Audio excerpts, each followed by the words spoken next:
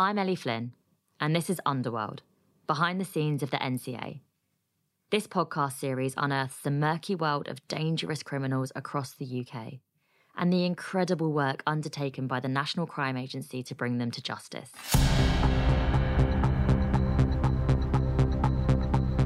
He was one of the number one criminals in Europe. I mean, they've compared him to El Chapo, for example, the El Chapo of Europe. They regarded him as the biggest drug supplier on the continent.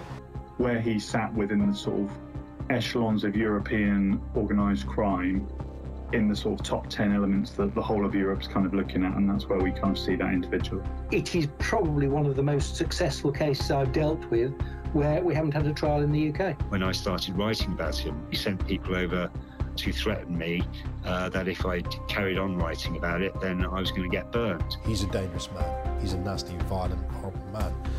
And that is the man I'm looking at face to face that day. I know what that guy has done, essentially, what he's ordered, essentially, over the years. He's a very dangerous man and capable of operating remotely all around the world. He was probably as big as you can get in the transport side of things. He had the ability to move vast quantities of drugs. The man you're about to hear about was a notorious figure in the British criminal underworld, the head of a global organised crime group, a major player in the international drug trade, and one of the most influential and feared organised criminals in Europe, until he was captured at his Spanish villa in 2015.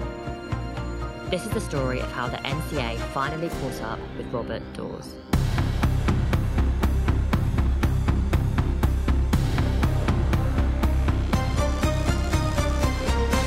Episode 1. The Crime Lord. The name Robert Dawes was known to British law enforcement agencies long before the NCA came into being. By the time the files landed on NCA desks, Dawes' criminal network spread across the globe. Robert Hickenbottom led what became an international investigation to bring Dawes to justice. Robert Dawes has been a name that's been around the agency, the National Crime Agency, for a number of years, for decades essentially.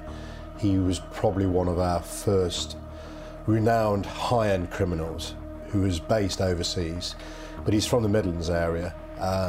But we'd worked with international partners for the best part of 20 years in terms of his criminal activities. So for a long time, I've known about the name Rob Dawes. Dawes' criminal career started before he was even a teenager. As you'll hear, he came from a family with a background in crime. He grew up in a town called Sutton in Ashfield. So he's from the Nottinghamshire area, a small mining town, what was a mining town, and he was associated to a number of well-known criminals in the Nottingham area. When cocaine started coming into the Nottingham area, he was very much prevalent on the cocaine supply front. And during the sort of 80s and 90s, Nottingham earned its reputation as, in fact, at one time it was called Shottingham because of the gun crime that was going on in the city. And in that time, because of the violence that was used, he went up the echelons and so forth in terms of the supply of cocaine and drugs, and forged essentially the character that he became. So he ruled by violence, and the fear of the violence was such that it became very high level. And how would you describe his character? What I'll refer to him is he's clearly an intelligent guy. You know, you don't become somebody like him without being intelligent, so he's that. And he is also, however, somebody that some friends refer to him as psycho, because one minute he's perfectly fine with them, but the next minute he can turn extremely violent. And when he makes a threat, he ensures it's carried out. So you don't mess with Rob Dawes. The journalist Carl Fellstrom has been writing about Robert Dawes for over 15 years and became fascinated with him in the mid-2000s. Dawes had really just been a minor criminal in many ways. Although he started early, he was doing burglaries at the age of 12 and then moved into vehicle crime and also a few convictions for violence. But it's not until we get to 1994 when he's convicted of a robbery that he faces his first significant amount of time in prison. He gets 5 years for that. Peter Jones remembers the Dawes family well. At the time, he was a detective inspector with the Nottinghamshire Constabulary. Although Robert Dawes would go on to become the leader of an international organised crime group, or OCG, Peter's investigation was focused on his brother. Robert was the main man. He was the one with the intelligence, I think. John was more of a hands-on and local thug come drug dealer. But I think it was Robert that was the main dealer. Within 2 years, his brother had been arrested and his father, and they went down for significant jail terms his brother went down for over 20 years. So that didn't seem to have any impact on his criminal empire. He, in fact, began expanding, as well as the cells which he had working in the UK, primarily around his home area of Nottinghamshire. He also began setting up cells in the Netherlands. Those highly secretive, semi-autonomous cells meant that Robert Dawes could compartmentalise his criminal activities, making it more difficult to track him down. If one cell was disrupted, the OCG could continue to operate through its other cells. By now, police chiefs were concerned enough to launch a detailed investigation into his activities. What they discovered was that Dawes had criminal connections all over the country. In particular, he had very good connections to Merseyside and Manchester, and also down south to London.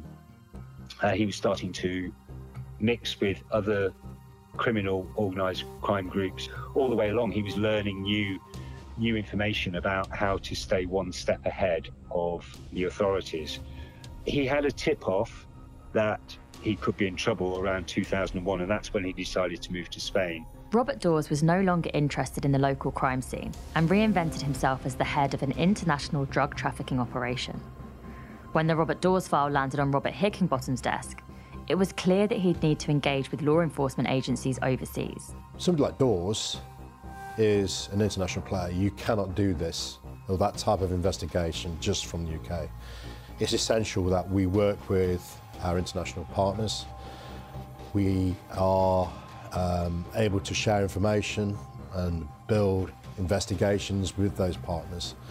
So without that cooperation, we would get nowhere. So it is an absolutely essential part of any investigation which is truly global. And in this case, because of what Dawes does and did, it was truly global. So that reliance on that cooperation with international partners is absolutely essential. NCA staff posted abroad act as a point of contact between police forces, officers back home, and a network of local law enforcement contacts.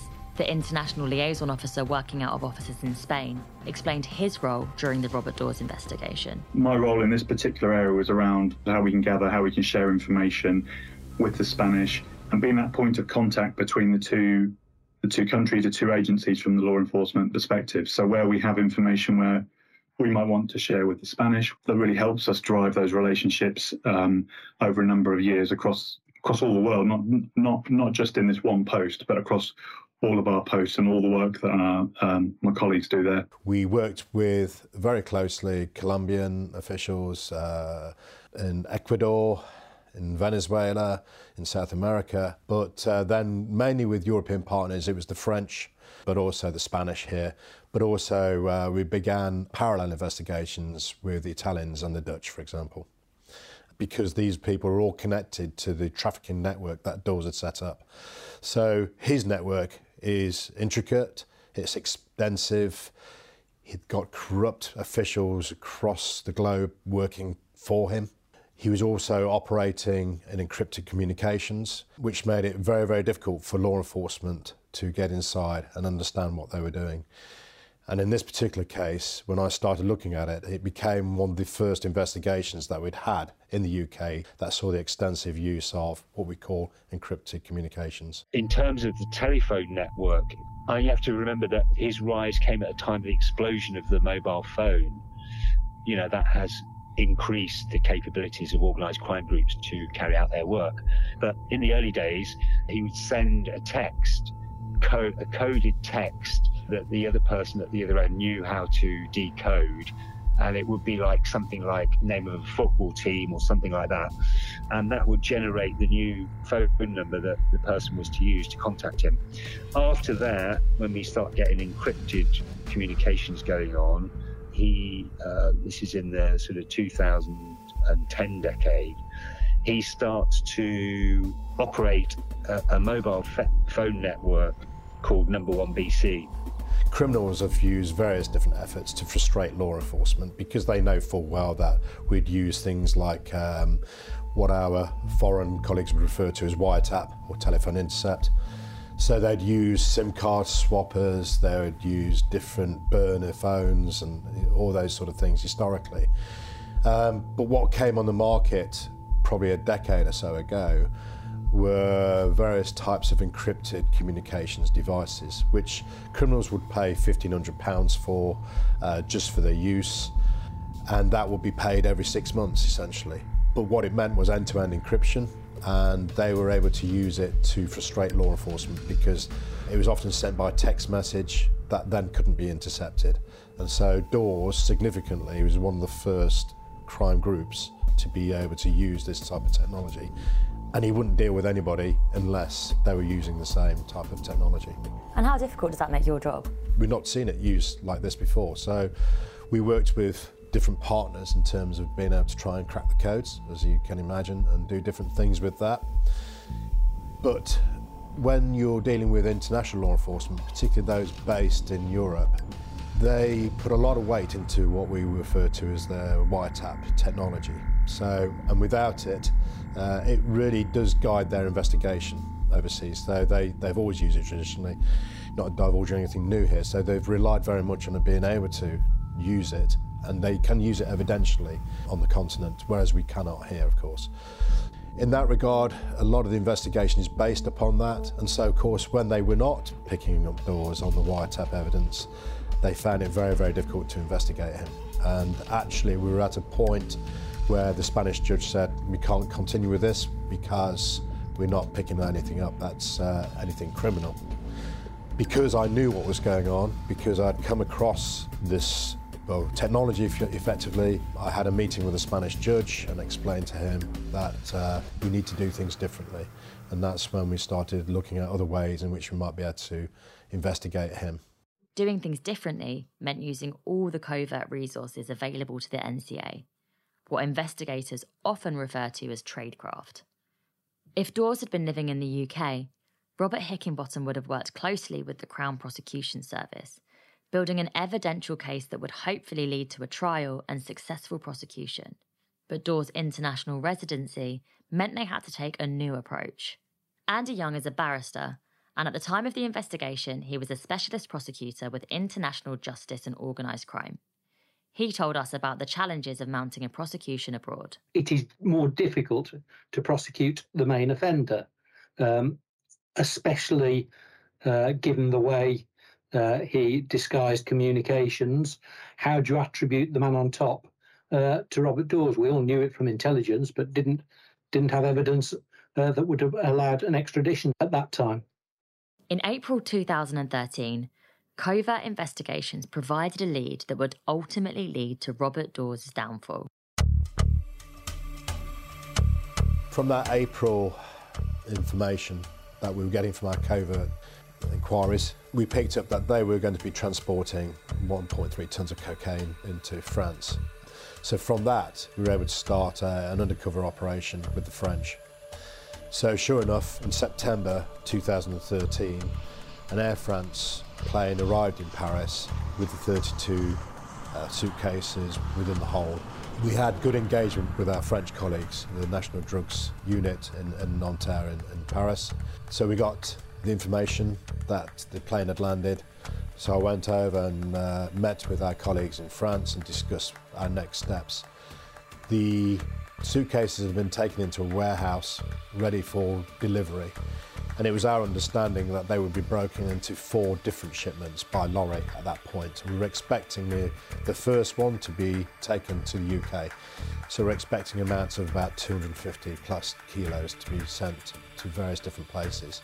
As it turned out, the initial lorry load was an Italian truck, and because it was then started heading out of France, to go with the French, we decided that it was a good time to interdict, and the first arrests were then made. There were British nationals involved, but there were also mid-tier members of the Camorra Mafia from Naples within that warehouse. And that's significant because the Camorra Mafia you would expect to be heading up on this sort of thing. But as it turned out, they were merely purchasing from the Dawes network, who had command of the logistics of the cocaine supply into Paris. So the fact that they were just part of it is really significant. But throughout, from April to September, we started what we referred to as Operation Enamid, which I led.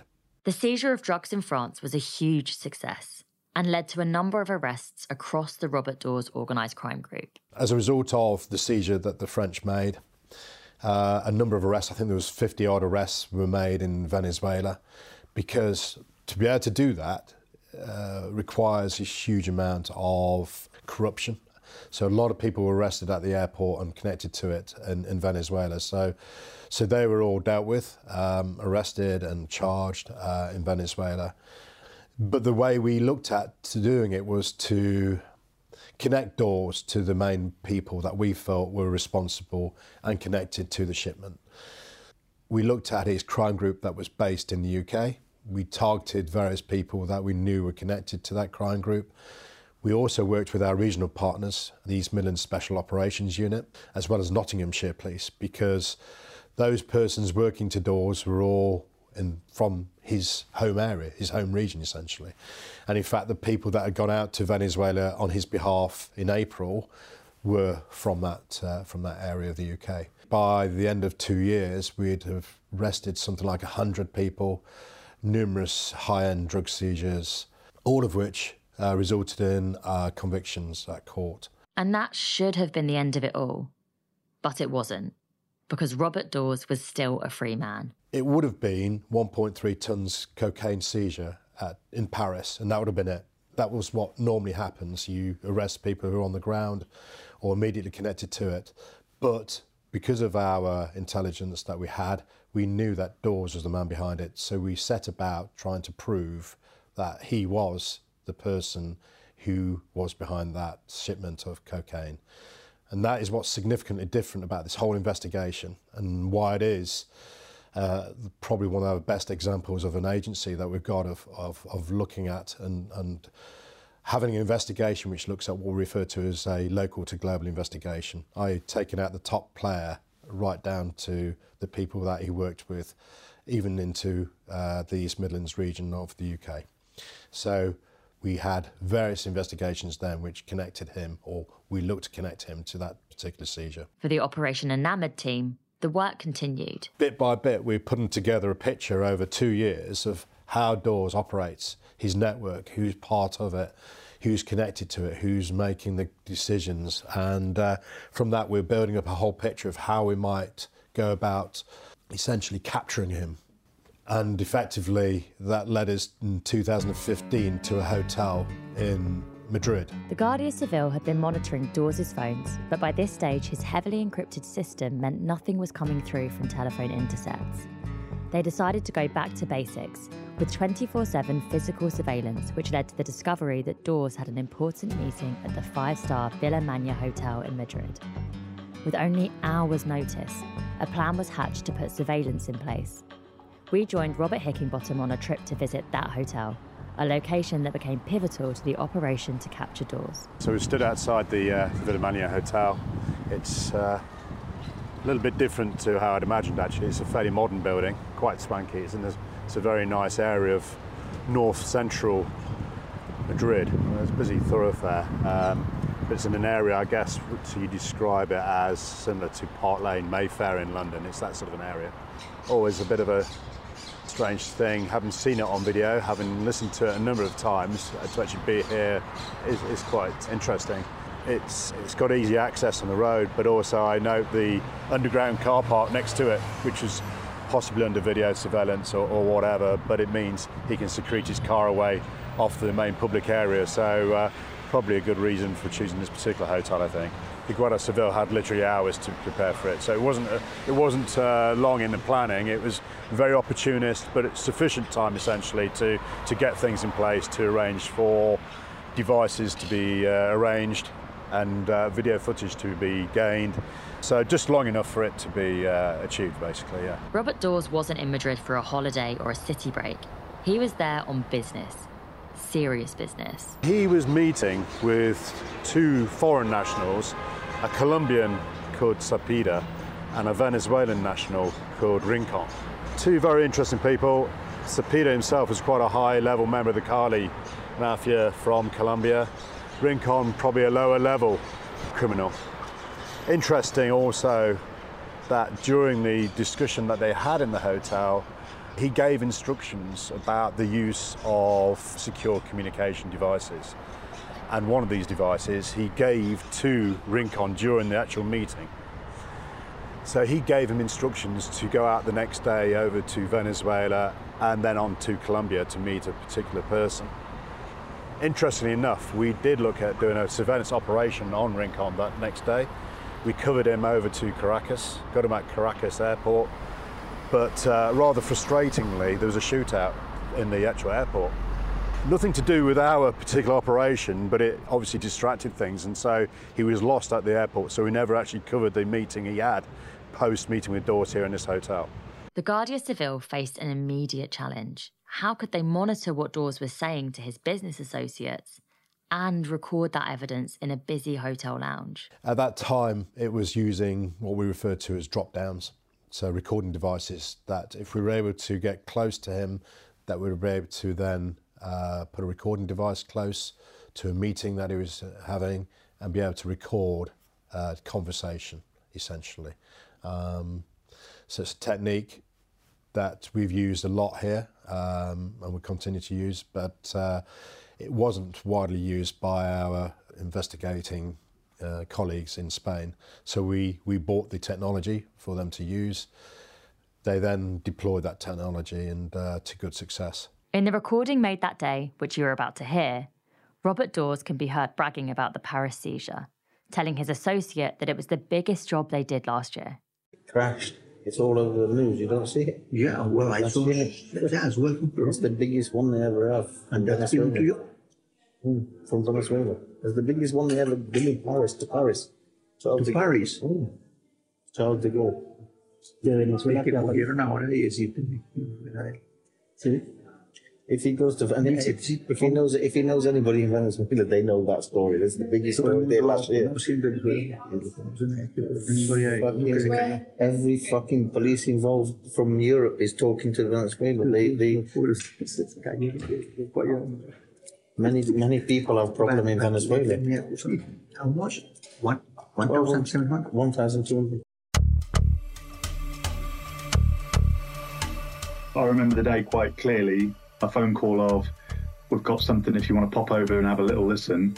And then had the pleasure of ringing Rob up to say, oh, by the way, I've got something you might be interested in. Yeah, and I think he nearly fell off his seat when I was able to sort of briefing on what would, the Spanish had managed to achieve and how we'd sort of help get through that. And hear from the horse's mouth around the sort of scale of their operation, the penetration that they'd managed to achieve globally, and corruption elements that they'd pushed, and then that key nugget really for us in terms of, oh, and by the way, the big seizure we're talking around, that was my piece of work, that was me, that was phenomenal to hear that, and then obviously hear it repeated in Spanish because he didn't speak enough Spanish to communicate it to another person, so to hear it twice. And so we worked a bit with them in terms of going through that, understanding what part of the bits and explaining where some of the English colloquialisms, what they meant as well, and how some of that work came through. So, yeah, really positive experience there. It was a fairly eureka moment because I was in discussion with our liaison officer that we have here in Madrid. He relayed the facts of what was discussed to me, and I just couldn't get over the fact that they'd got this footage, and not only that, it was so much detail, it was precise. But it was also fairly wide-ranging. They'd had a 2-hour discussion talking about their whole criminality. Dawes was talking about what he did, who he did things with, high-level corruption across the globe, how he did things. But again, importantly, the most important thing for us was what he discussed in terms of that seizure in Paris, the 1.3 tons of cocaine. I think he broke his own golden rule, which was, not to brag about these things. And I just think it's one of those crazy moments where you catch somebody off guard, and the significance of it to him was massive, because what's transpired since is that was the only element that he thought was going to take him down.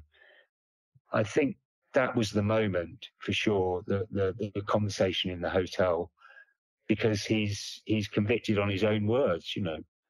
Had that conversation not taken place, he would have been in a strong position in court to defend himself. He could have come here and he could have discussed anything.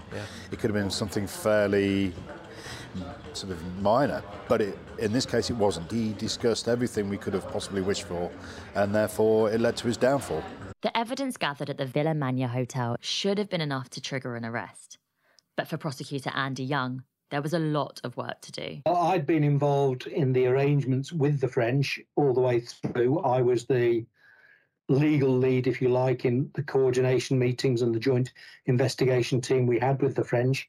I was involved in persuading the French to invite the Spaniards, and it was at that stage that the Spaniards were persuaded to reveal to the French the evidence they had gathered. So what came next then? How did you end up making that arrest? You talk about cooperation of international partners, but what it also showed at that time was how complicated it all is, because our laws don't match those in Spain and those in France. They are prosecutor-led, for example, whereas we're not. I went over to Spain and I watched the coverage, because we captured on video from the hotel as well as the audio coverage.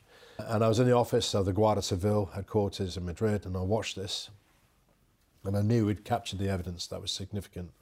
So I went back to our French colleagues, who we were engaging frequently with. We had something with them called a JIT, a Joint Investigation Team. And JIT meetings are conducted through something called Eurojust in The Hague, where it would be prosecutors sat around a table discussing the case. And so I told them the news that the Spanish had captured what we wanted. They invited them along to the next Joint Investigation Team meeting. And at the coffee break, the head of the National Drugs French team came to me and said, "Rob, when you saw that video and listened to it, were you drunk?" I said, "Well, what do you mean?" He says, "The Spanish are saying they don't have it. They don't have that information," which I was completely perplexed about. And the Spanish at that meeting refused then to say they'd actually got it. The meeting finished because we didn't have the evidence. What followed was due to a change in Spanish law. Although the recording had been lawfully obtained, a recent constitutional court ruling meant that it was no longer admissible. However, when a new law was passed, the Spanish were finally able to share the covert recordings with the French after all. Finally, the prosecution could go ahead. On the day of the arrest, Robert and his NCA colleagues flew out to Spain and met at a hotel not far from Dawes' villa. So we're outside the Sunset Beach Hotel, beachside in Benalmádena. And this is where, on the evening before the searches took place, we met with our Spanish, French and Europol partners for a briefing. So this was about 8:15 in the evening, if I recall rightly. This briefing would last for about an hour to discuss the tactical options for the next day, which premises would be searched, the order, who would go there, who would go to which property, and this was all decided upon from this particular hotel. So just coming in, by recollection, I seem to recall that the meeting room itself was over to the left here, the corridor down to the left. We brought a team across with us from the UK for this briefing, by the way, well, for the actual action day. So essentially we decided who was going where the next morning, and naturally, as the senior investigating officer, I was keen to go to the actual residence of Dawes. So myself and 2 or 3 other of our guys were assigned to that particular address. So this is 2 years of work and cooperation. And it was interesting that we're here with the French as well as Europol, because it was a collective effort. We were working with partners here. 2 years of collaboration is finally about to come to some real results, hopefully. I mean, we were quite nervous in terms of how it would all play out. Would he be there, for example? And some of our intel building over the week beforehand determined that actually Dawes wasn't at home. So we were concerned that he might not be there, but very last minute information that we got confirmed that he was. So yeah, 2 years of good cooperation. What's going to happen? Are we going to find anything? What's going to play out? So the excitement is there. The nerves are also there. The adrenaline is pumping by this stage, and we're really looking forward to seeing what might play out the next day. The following morning, they were up before sunrise to rendezvous with the Guardia Civil. Our Spanish colleagues, of course, were very, very professional.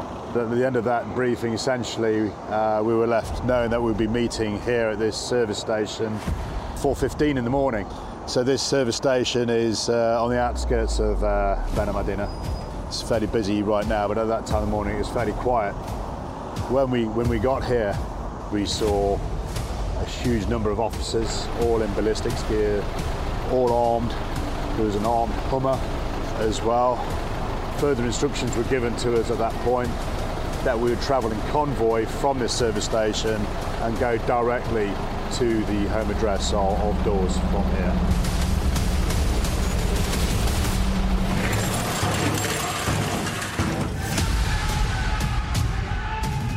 The whole operation about going in through the gates, in through the doors, getting to him, it has to be extremely quick, and they did it to perfection essentially. So, but they were all armed, of course, to do that because of the risk that he presented. He's arrested, he's extradited to France, but because of the terrorist attacks in Paris, his trial is delayed and delayed and delayed. And he actually is not then in court up until December 2018. So it takes 3 years. Interesting enough, they brought various witnesses to the hearing, but the only one in terms of international law enforcement to give evidence is myself. So I gave information and I gave my evidence for about 4 hours in the Cour d'Assises in Paris. I did that by video link from the French embassy here in London. And at the end of that trial, Dawes is essentially given 22 years. He's found guilty and he's given 22 years imprisonment, which is absolutely hugely significant in France because their sentences are not normally anywhere near that. And the reason why it was so important that he was heard in the Cour d'Assises is because of the amount of sentence that would be given to him and handed to him. It's a great result. But only this year now, he's been given another 5 years in April this year. And it goes back to the Spanish judge and the recording that was made in that public space in the hotel. Dawes had paid his defence counsel to introduce forged documents in the court file. So there's a document there that purports to come from the Spanish judge saying that it wasn't legal at the time as an effort to basically get off the whole thing because he knew that the recording was pivotal in terms of his guilty finding. So he's been given another 5 years now as a result of that. To serve in France? Yes.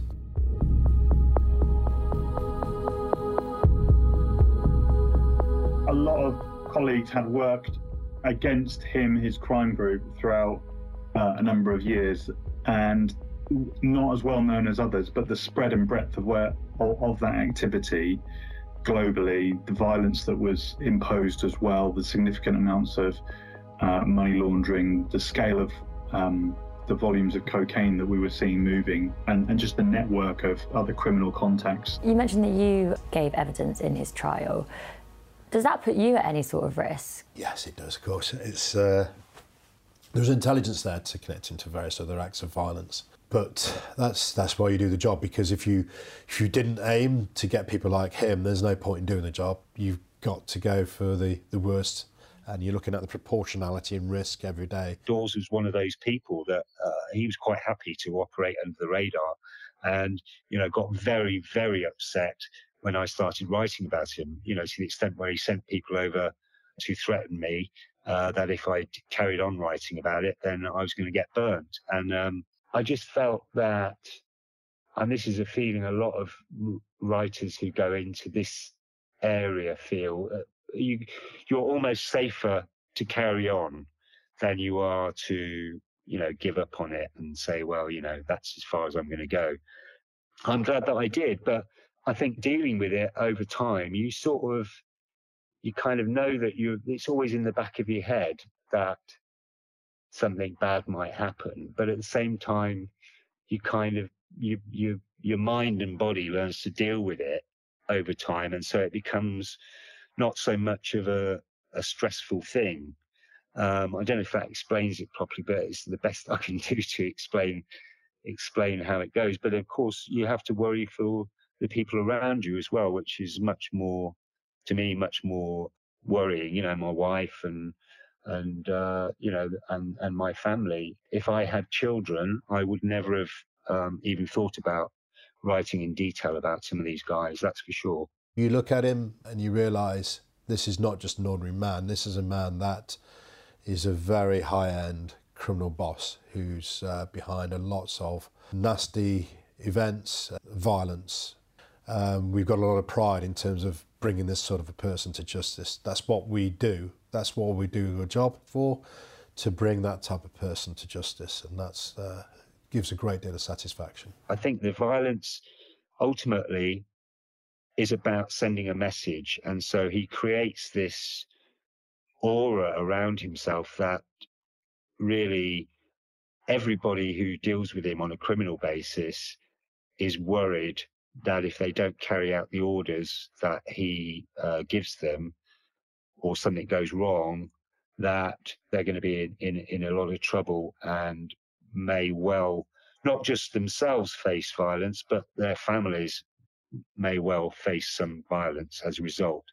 And so once you create, as with all of these criminals, once you create that kind of atmosphere, sometimes you don't have to do anything at all, because the myth is already there, and it creates fear to the extent that people not only will follow orders, but if they are arrested, they won't say anything. I think from looking at the potential challenges we had right at the beginning, it was fantastic. It was really good to sort of get to that point with all those hurdles and barriers and challenges were overcome.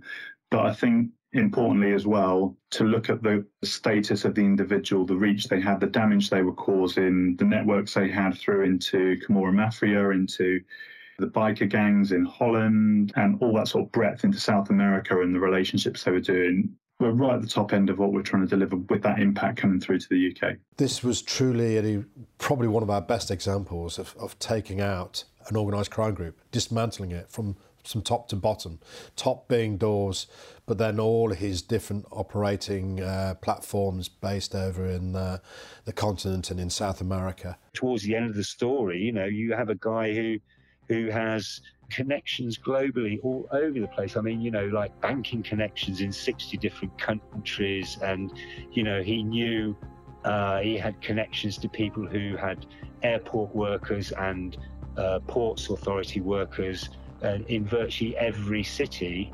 where he could offer up to get drugs into that country. And, you know, that's the significance of him, I think, that he is linked to so many other groups who are of significance that you have to say some of those networks wouldn't have existed without him. Found a cutting from an article in a Spanish newspaper the other day that followed the arrest phases we did in Spain with the Guardia Civil, and it was titled 8 Years to Hunt the Crime Lord. And I thought that was a fairly apt title, and it also put into scale the content, the time it took to do that. And he certainly featured really highly for us within the NCA, within Spain. This is not me saying that he was the most prolific drug supplier in Europe. This is the Spanish saying this. You know, they had deduced that he'd achieved that status from the work and the investigations that they'd got. And the only way you're going to do that is having a sophisticated criminal network at your disposal. So that's the people he associates with at political level, his corruption, the threats and the violence that he employs. It all comes together, and that's why he achieved the status he did.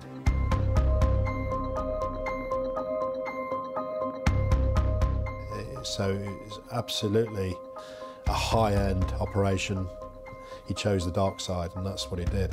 And unfortunately now he's paying the consequences for it.